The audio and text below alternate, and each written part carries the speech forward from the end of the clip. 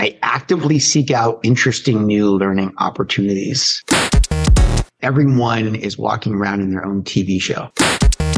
I also kind of romanticized this concept of like helping others.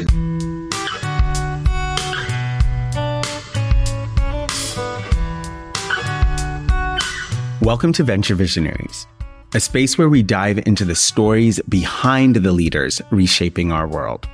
I'm Thomas Igeme, and today we're exploring a narrative not just of success, but of profound human transformation. I deeply believe that the true meaning of a person is not where they happen to stand in the moment, but rather the journey they were willing to endure to get there. And few people embody this as powerfully for me as Brian Frank. He's a leader who exemplifies growth and transformation, not just of the tech world, but of himself. Brian's journey is impressive. From leading global sales operations at LinkedIn to being COO of Cameo and now the CEO of Farm-Hand.AI, his is a conventional picture of success. He oversaw the building of a sales machine that propelled LinkedIn from an upstart, fast-growing startup into the $26 billion global juggernaut that Microsoft purchased in 2016. At Cameo, he was at the helm through both the excitement of the blitz-scale hypergrowth of the celebrity network ecosystem and then the pains of the rapid market contraction that followed.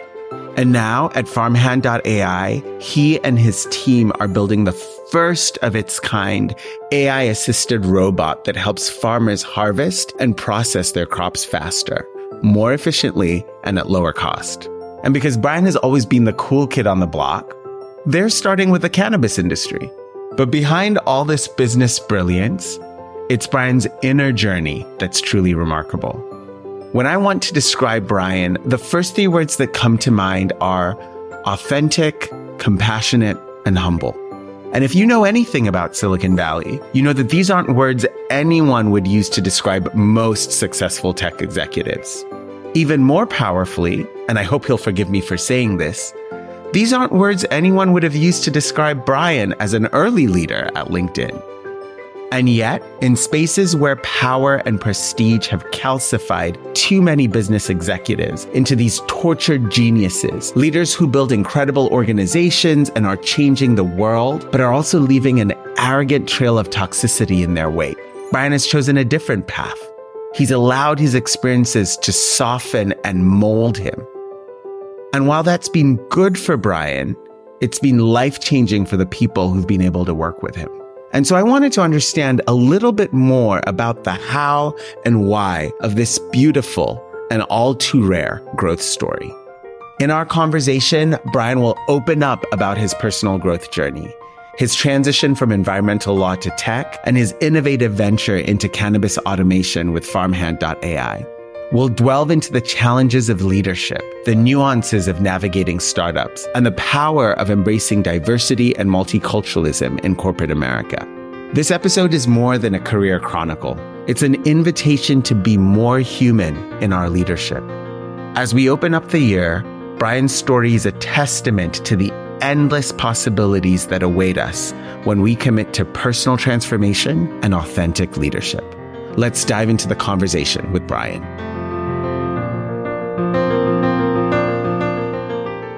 You've played in a lot of different industries and careers, right? You started off in the legal world, you're in tech, and you've applied tech to a number of different places, professional networks, the celebrity networks. Now you're in what I'll call agriculture. Like, how do you define yourself professionally after that wide range of experiences? Well, I'm a tech unicorn from that perspective, in that I have a really unusual number of diverse experiences when it comes to jobs and careers. And it's been intentional. I actively seek out interesting new learning opportunities for things that I have passion for. But the majority of it has actually come post my experience at LinkedIn, because I've had the privilege of being able to do so and go after those type of things. This is my retirement in many ways.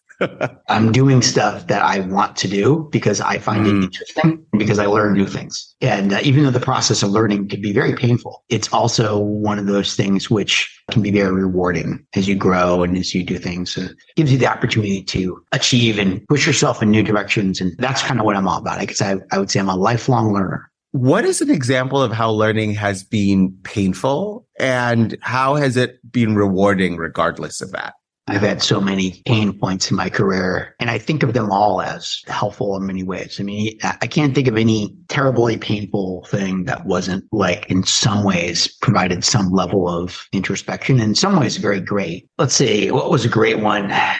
Going back to LinkedIn, I didn't know how to deal with people in a lot of ways. My approach to how I interacted with others was couched in my experiences of my life and the way I had been doing it for many, many years. And as a result, I was getting a lot of bad interactions and frustration on my part. And that was a pretty painful thing. And at one point, I almost got fired over it. And I really had to sit back, open my eyes, really sort of like learn better about how I'm interacting, how others are perceiving me and how I'm perceiving them, in order to ultimately kind of come through that and be able to be a better leader for others, be a better friend and person in the world. And a big part of that was more compassion. And I would describe that type of compassion as other awareness. When you interact with someone and most people are not aware of others. We're only aware of ourselves. But the more that you can actually read the room, get a sense of how others are feeling, be a spectator to you and to your thoughts and to the thoughts of others. I think that was really one of the big breakthroughs for me, getting out of that negative cycle.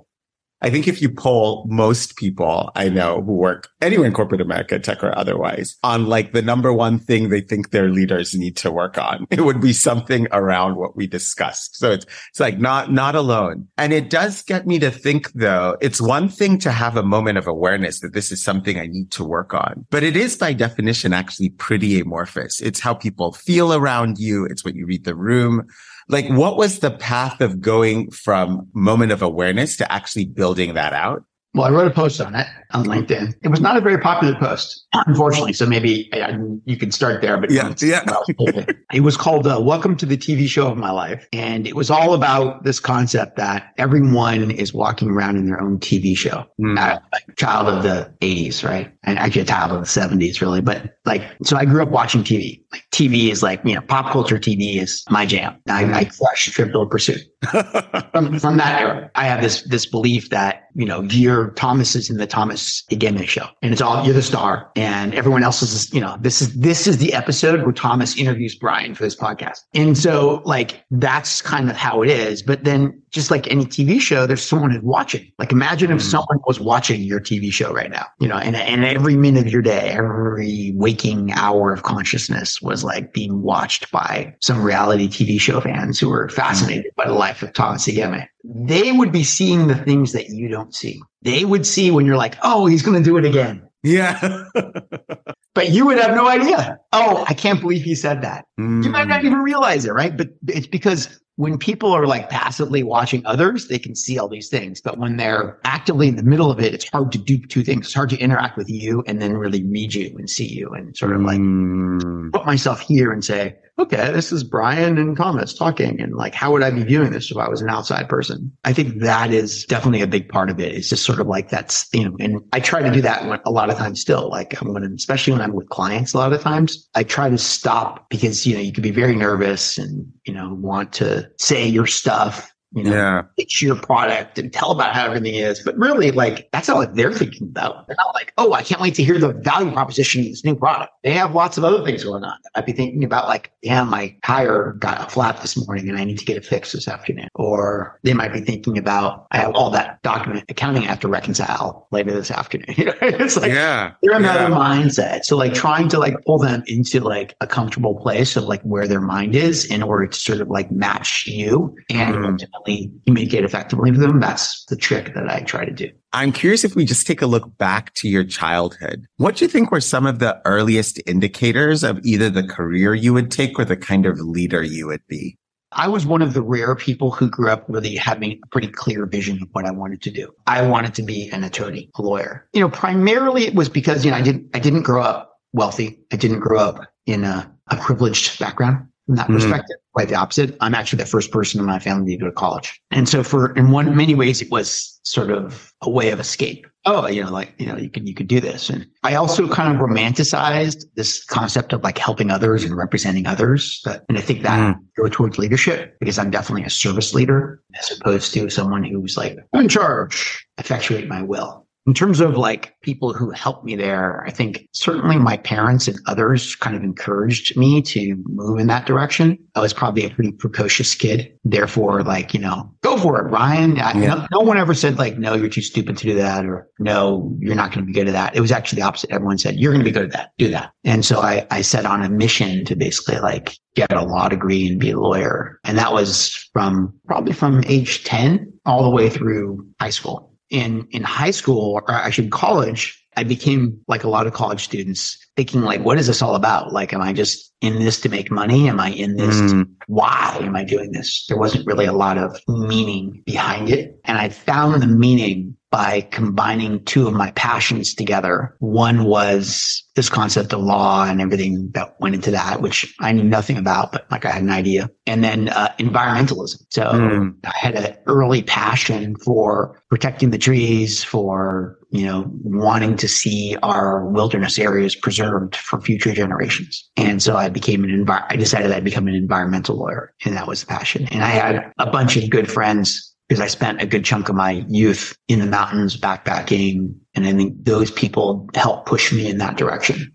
That feels to me such a far cry from CEO. But I'm curious, does it feel like a far cry to you? Or are there elements of what mattered to an environmental lawyer that you think kind of pieced their way through? Well, I mean, there's the environmentalism in cannabis. I think that's true. Probably have like a link together, right? I mean, not really. They're not. They're very different things. I mean, no more than sales operations, probably less than sales operations. The truth is, where I've come out on that, and because I made a big pivot switch in career after I graduated and became a lawyer, doing environmental law. And the big pivot was going into tech, not tech sales, but tech law. I started out working in a corporation. And Advanced Micro Devices was the first company I worked for. It was one of the clients from the law firm I worked at. So I was recruited away to work at this client by the client while I was at the law firm doing environmental work for them. What happened was, when you're a junior lawyer, number one, you get stuck with the crummy work, right? You're doing the grunt stuff. You're really at the bottom of the pyramid. Even though I was doing environmental work, it didn't feel like it. Right. It felt like I was like slogging through like hours and hours and hours of documents, building a privilege log. Right. Still something that people are doing today, I'm sure. Yeah. Right. This is 30 years or something. But it was 1998 or so, 96. And technology was like exploding all around me at the time. I mean, I was living in Silicon Valley. Yahoo had launched and computers were coming out. I mean, this was the heart of everything tech. And I was basically like working in this like super community. I could have been in, some random part of the Midwest doing the same exact thing, right? It had no interest. The work itself was like pretty meh.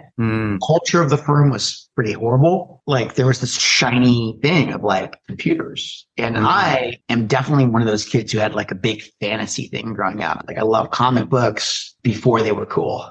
Now I think things that I liked when I was young have like become socially acceptable. 15, there's like no way I would have told anyone I was like reading comic books and watching anime. Yeah. It was not cool. But I was super into it. It's come full circle now because like my son is into those things. And like now it's like, totally cool. There's like online groups. There's like people and they go together. They go to big fantasy conventions. Like for me, it was like, you were ahead of the curve. Yeah. I was self-aware, fortunately enough to know that was not cool. Yeah.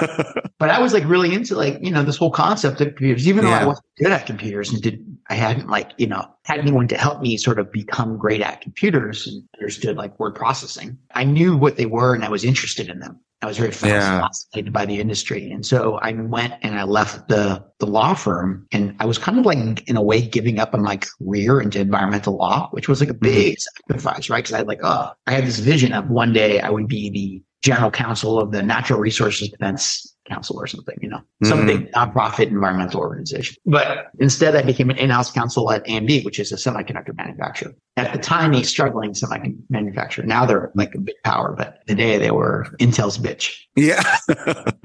And so I went into tech. And when I went into tech, it was just like, I was just fascinated to learn everything about it. That was the first time, Thomas, maybe that I really was drinking from a fire hose in terms of learning new things. I was just sucking it in and just oh my God, this is amazing. This is amazing. This is amazing. And to this day, I will say that I think that the most amazing invention and product in the history of humankind is the integrated circuit, and I've worked in lots of tech, including AI. Yeah. I will tell you that the integrated circuit is a modern marvel of technology. It is amazing. One of the most amazing things about it is it's so hard to manufacture, but it costs so little. People don't understand what goes into making an IC, but they sell for 19 cents or something. Yeah. It's crazy.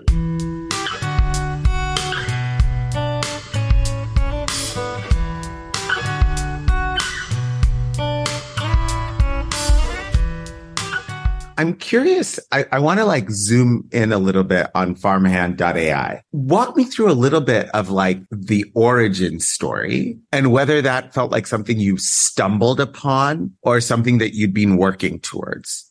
I definitely stumbled upon it.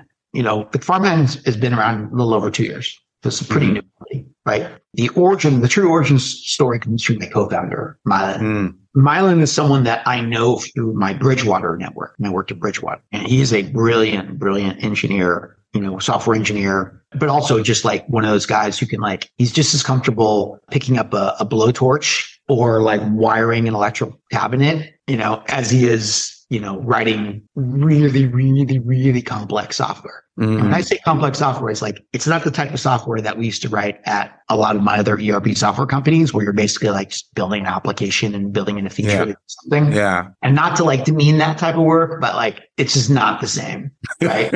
It's just not the same. I mean, there's lots of ways of doing it and people do it like that. But the stuff that he's doing, we're building tools to convert static 2D objects into 3D objects, for example. So complex geometric formulas. I couldn't begin to even comprehend how that's being done, let alone do it. So it's the difference between going back to integrated circuits. You could design an integrated circuit, right? And you use this product, one of the most popular products is called Cadence. Cadence is a company in this space, right? They've been around for years. That's a tool that people use to actually design the integrated circuit. In the old days, meaning the 70s or 60s, they would lay out an entire room the size of a football field with paper, and they would draw the integrated circuit with pens and things. That's how big it was. Football field size room, paper on the floor to draw the pattern. Crazy, right? That was how they did it. Now they have a software product that basically, you do it online. So that's the product. Now imagine building that product to allow for that design. It's another level of complexity. Anyways, so Mylan is a genius but passionate about things. And one of his real passions is farming. And after Bridgewater, he moved back to Oregon to farm and to bring his family and sort of live in out in the woods, more to speak, as opposed to in the big city. And as he was doing things and growing different things, he decided one day to grow some cannabis. And he grew this amazing cannabis, right? This was just more for fun and not it was legal, right? It's legalized. It's let's give it a shot. So he grew a bunch of cannabis, right? I don't know, whatever, 50 pounds or something. Cut it all down. He gets it into these little buds, individual cannabis. Most people don't know this, by the way. So this is what I've learned. There's 50 million pounds of cannabis flower sold in the United States every year. The flower that you buy looks like, they called it a nugget, right? It's kind of like a hard green or whatever color it is. It can be purplish or brown too. Hard green nugget with little kind of white things all over the surface of it. Those things are called trichomes. That's where where the actual hallucinogenic THC is included in these trichomes. But before it gets to that state, it has to be processed. And the way it's processed is that little nugget actually is covered with leaves. They're called water leaves. They're all over the surface of that. And humans trim off those leaves with little scissors. They're called trimmers. This is actually the most expensive part of cannabis cultivation. And it's a completely unautomated business. So when Mylan cut down his whatever, 50 pounds of cannabis and put it into these little buds, there was leaves all over it. And he reached out to a friend and said, what do I do? He said, well, you have to cut them off with a scissors, special scissors, it's a scissors that's used for bonsai, like the bonsai. Okay. Yeah. It's actually the same brand. And so people sit there and they start trimming, and he started doing then trimming. And it took him he did maybe a half a pound, and it took him an hour and half a day. Yeah. It takes a long time to do this, right? He stopped and said, there's no way I'm going to do this. This is going to take me a year to do all this. It's there's piles and I'm one guy. I'm basically doing quarter pound in 4 hours. That was the beginning of this idea of I think I can build a robot to do this. And the only reason is because Mylan is a dreamer, and two, because the technology is actually available now. It was not available 10 years ago or even 5 years ago, but the technology is available now to do this. And so he went about to basically building this incredible, first generation machine. And we're now on our sixth generation of the machine. I ended up getting introduced to Mylan through a friend, a great friend of mine, Shannon. And so Shannon introduced me to Mylan, and we connected. We liked each other a lot. I love the idea. I thought this is fascinating. It's really interesting. And I left Cameo. I was gone for so I was just hanging out for 6 or 8 months. And then one day, and I had interviewed for a few roles and things were interesting and, but nothing that really hit or connected with me or was the right thing of this thing. And when Mylan called up one day and said, hey, do you want to be the CEO of this company? And there's no way I can do it anymore. I need to just focus on technology. I need somebody to steer the business side of it. And it was, as I like to say, AI, robots, and weed. I'm in. Yeah. And it just sounded fascinating. And for me, wow, this is a real application of artificial intelligence, it's actually machine learning, but that's being used by these robots. Robots are cool. AI is cool. And then, cannabis is this new frontier of business, which is really just in its early stages as an institution, and it's an industry, and it's going to change a lot over the years. How do you think about the people you decide to partner with? One of the things that I believe about myself is that I'm pretty easy to get along with. I'm generally looking for people who are cool.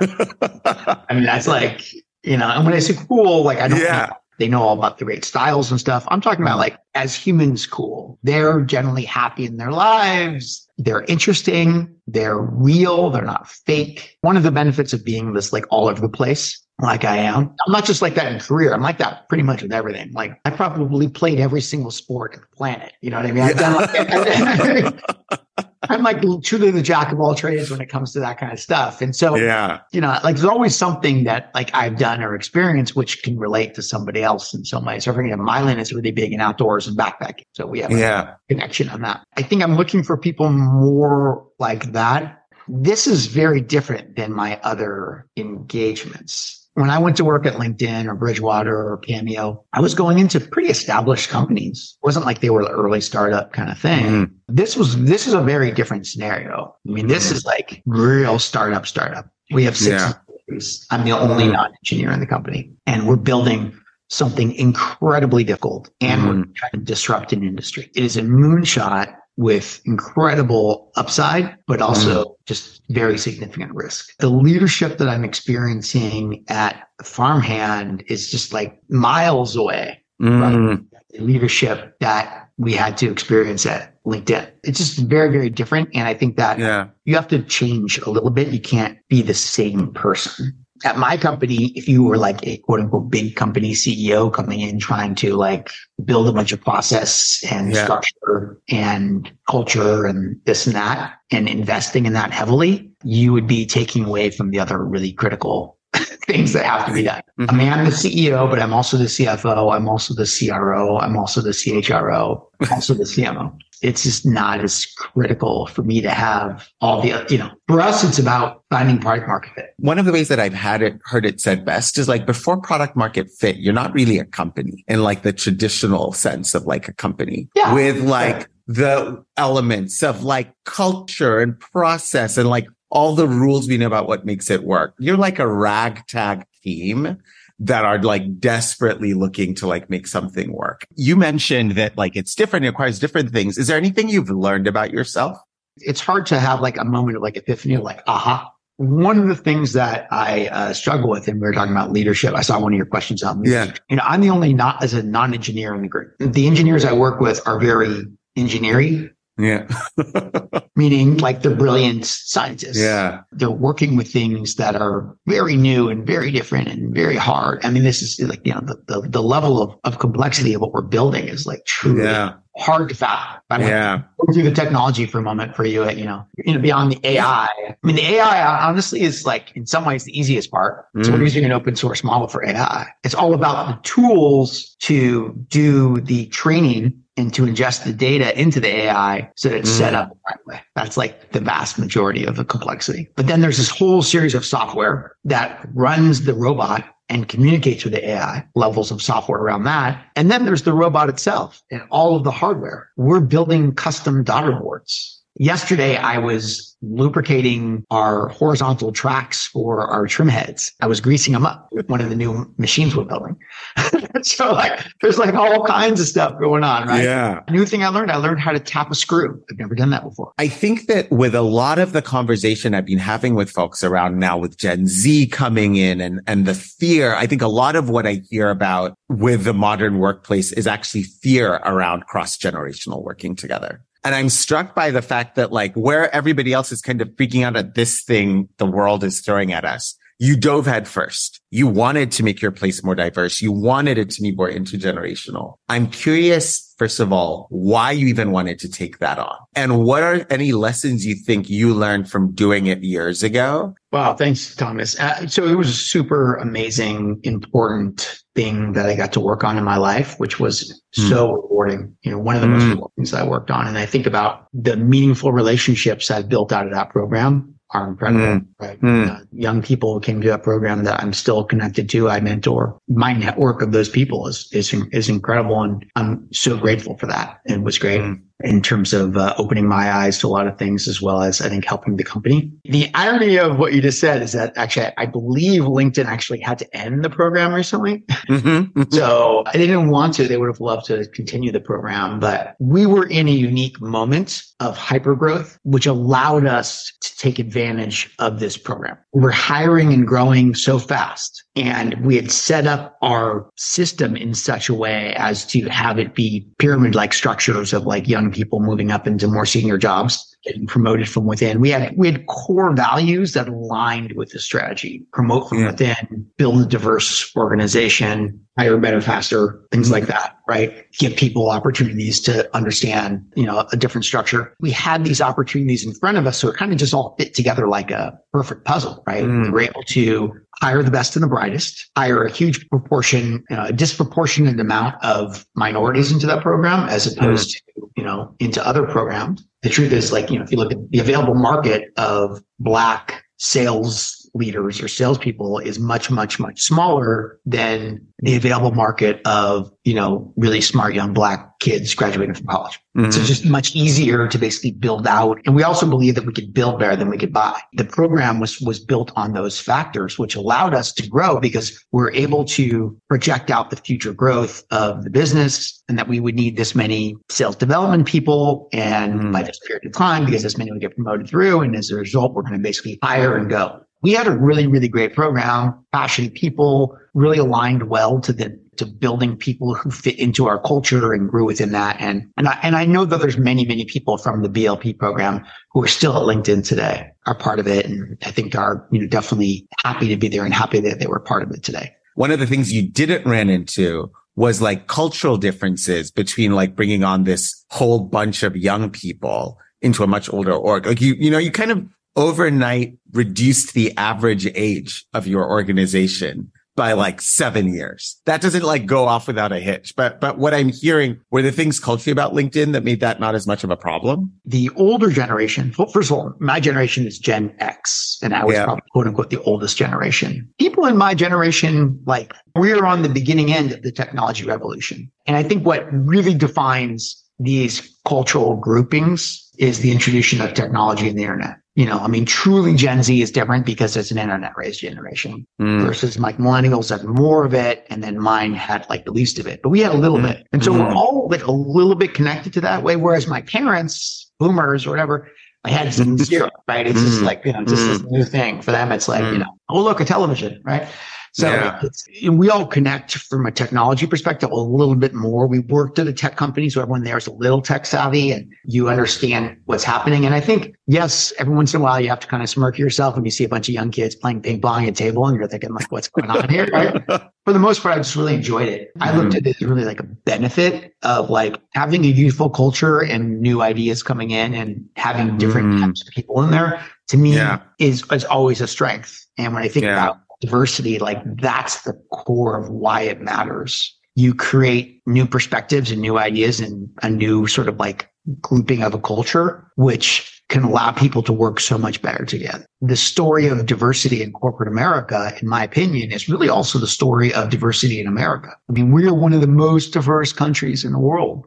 Yes, we certainly have our cultural differences, and you see it more now than it ever was. It's still like that. But also for many, many, many years, we've had incredible interaction and integration between our cultures. It would be a mistake to sort of just think, oh, we're just two separate like blue and red worlds today. The reality is that we're way more purple. And that if you really look across like what's really going on, we have like a very, very multicultural country. And that multicultural country is a reflection of these businesses. And I think it's one of the reasons why America has been so successful as a country, as well as why American businesses have been so successful. It's interesting. There's very little that is mentioned about the multiculturality of America in a positive lens these days. What would your advice be for a leader who has led through rapid growth, who now is facing, as many leaders are, an economic decline and like just a very different environment from the job, quite frankly, they signed up for? You know, I've been through two in my first company. We didn't talk about Ariba, but I spent 10 years at this company called Ariba. It's a high flyer in 1999. And then they had to lay off thousands of people. What did I learn about that experience? And that experience, by the way, I would say has like really stuck with me. Make the hard decisions now as opposed to later. When companies wait on these things and wait and see what happens it actually just accelerates their decline. I've seen the same thing over and over and over. And as a leader who has the power to make that decision, my advice would be I would over-index towards being aggressive in cost management, talent management in times of struggle, as opposed to being cautious. What is something Brian today would tell Brian of LinkedIn to definitely keep doing, and one thing he'd tell him to do differently? I think I'm the same person as I was back then, in that I truly believe in being a servant leader. You know, my whole thing is about helping others to achieve their goals, not necessarily driving others to achieve a goal. That's the hardest piece of leadership for me, which is like inspiring others to push on and do things. And my inspiration is always just trying to demonstrate the standard. You know, a good friend of mine, Fred Kaufman, told me that leadership is setting the standard, demonstrating the standard, and then holding others accountable to the standard. And that's always been my strength. In terms of something that I would avoid, and I think I knew this back then, but like it's always just the case, is like it's easy to believe that it's all you. It's easy to believe that you're greater than all the other things in the world that sort of like drive outcomes. If I was advising myself then, I would be like, hey, dude, don't believe the hype. You're just a regular guy. You need to keep working as hard as you can. Don't take any of this for granted. Pour yourself into it as much as you can. And I'm not saying that I did that, although I probably did to some extent, but I think that's always good advice for people who are sitting in these moments of like greatness.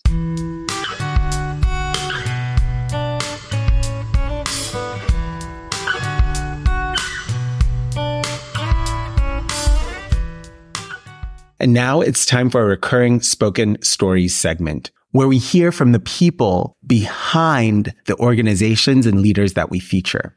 This week, I wanted to dig a little bit into Brian's past and hear from some of the people who've been impacted by his authentic, humble, compassionate leadership over the years. I talked to 3 folks who credit Brian with a really deep impact on their careers and lives.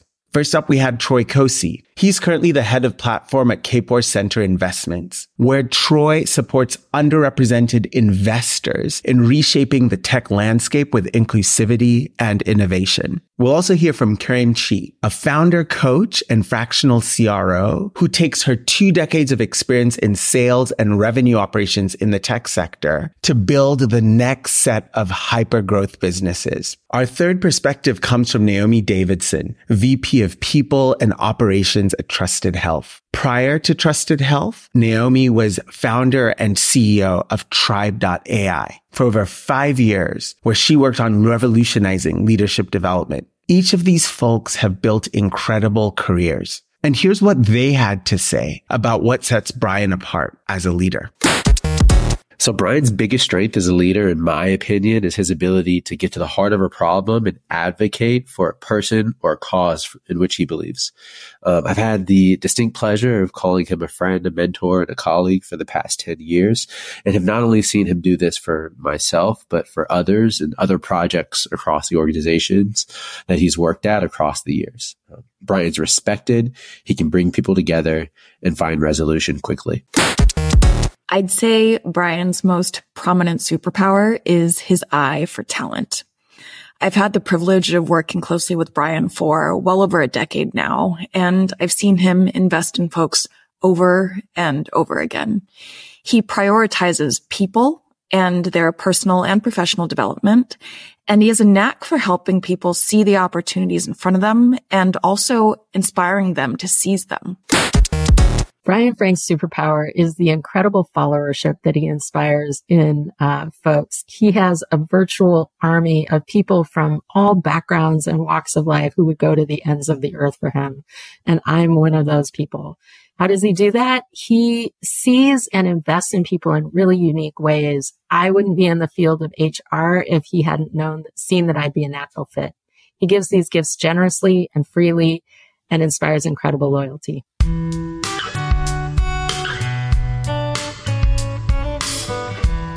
And that brings us to the close of our time this week. As I reflect on why I find Brian's story so important and inspiring, I realize that his model of compassionate, authentic, and humble leadership is so desperately needed in Silicon Valley, but really in our country right now. And Brian is a reminder that this kind of leadership isn't just possible, it's powerful. And who knows whether if Brian had been a different kind of leader, LinkedIn's outcomes would have been different. I can fully imagine a world in which they would have still been incredibly successful with a very different leader's profile. But what I know for certain is that they would have produced far fewer Troys and Karens and Naomis. Who we choose to be in the world is very often even more about the people we'll interact with than ourselves. And so that is my wish for you, dear listeners, that this week you would find the energy to put the work into your own internal transformation, no matter how small, not just for your sakes, but for all the leaders you're growing around you. As always, I'm Thomas Igeme, and this is Venture Visionaries. I'll see you next week.